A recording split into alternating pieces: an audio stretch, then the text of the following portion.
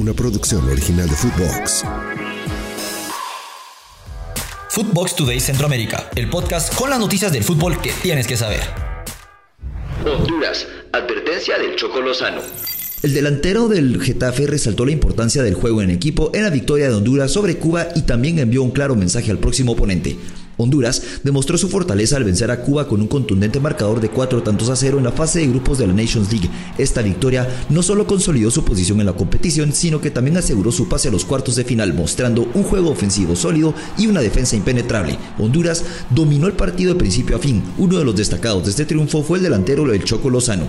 Nosotros necesitábamos ganar a toda costa, lo logramos jugando un buen fútbol y nos sentimos contentos y llenos de confianza después de este partido. Así lo afirmó Lozano después del enfrentamiento contra Cuba. El enfoque de la selección de Honduras ahora se dirige a los cuartos de final, donde se enfrentará a Estados Unidos o México. Ante esto, Lozano declaró: "No importa el rival, estamos preparados para competir contra cualquiera de los dos. Nuestra selección está demostrando que tiene carácter y lo demostraremos en el campo". Antes de continuar con nuestras notas, los invito a que vayan y le den seguir a Footbox Today Centroamérica, nos escriban qué les pareció este episodio y nos califiquen con 5 estrellas. Guatemala, contundentes y ordenados.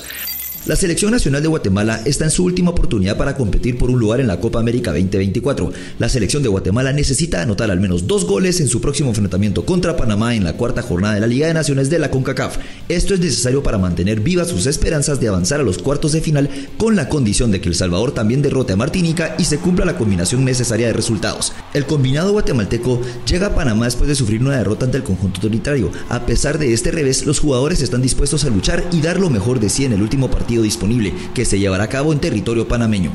El defensa central Nicolás Amayoa expresó sus pensamientos previos al enfrentamiento programado para hoy por la noche en el estadio Rommel Fernández. Hizo hincapié en la importancia del orden en la parte ofensiva y en la necesidad de ser contundentes con las oportunidades de gol.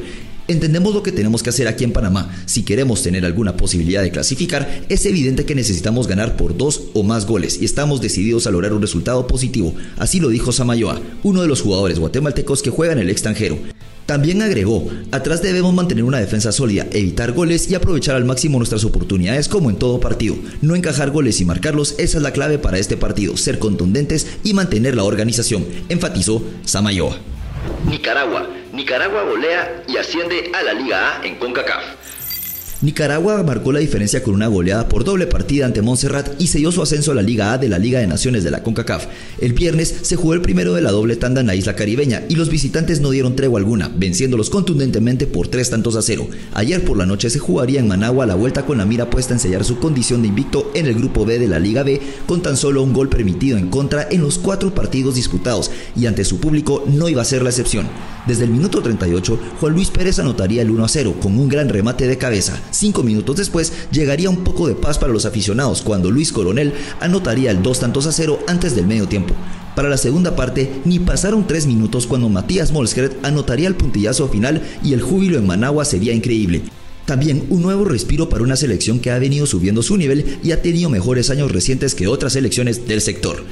Hacemos una breve pausa y los invito a que escuchen nuestros otros podcasts de Nación Footbox Centroamérica, Footbox Honduras, nuestro nuevo podcast dedicado al fútbol catracho, todos los martes en todas nuestras plataformas de audio. Costa Rica, definida la final del torneo de Copa.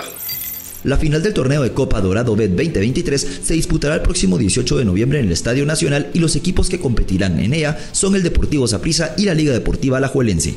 El Deportivo Saprissa aseguró su lugar en la final después de un empate a 1 contra Herediano durante los 90 minutos de juego, y luego en la tanda de penaltis prevaleció sobre los florenses al ganar 7-6 en una emocionante definición que tuvo lugar el pasado fin de semana. Por su parte, la Liga Deportiva Alajuelense aseguró su lugar en la final al vencer 2-0 a Guanacasteca el domingo pasado. Cabe mencionar que los goles llegaron temprano en cada tiempo de este partido.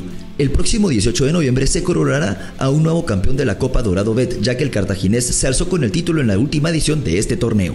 Por último, estos son los resultados más relevantes de ayer en el mundo y los partidos destacados de hoy. Liga de Naciones Concacaf.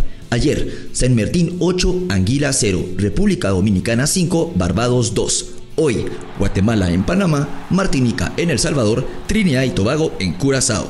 Clasificaciones Euro 2024. Ayer, Portugal 5, Bosnia y Herzegovina 0, doblete de Cristiano Ronaldo. Holanda 1, Grecia 0, Bélgica 1, Suecia 1, donde lastimosamente el partido tuvo que ser suspendido en el primer tiempo por un atentado terrorista en Bruselas. Para hoy, Italia versus Inglaterra, Eslovenia versus Irlanda del Norte, Ucrania versus Malta. Y por la Conmebol, las eliminatorias mundialistas, Argentina versus Perú, Brasil versus Uruguay, Chile versus Venezuela, Colombia versus Ecuador y Paraguay versus Bolivia. Hasta aquí llegamos con la información por hoy. Soy Andy Cruz Batres y volvemos mañana con más aquí en Footbox Today Centroamérica. Footbox Today Centroamérica. Una producción original de Footbox.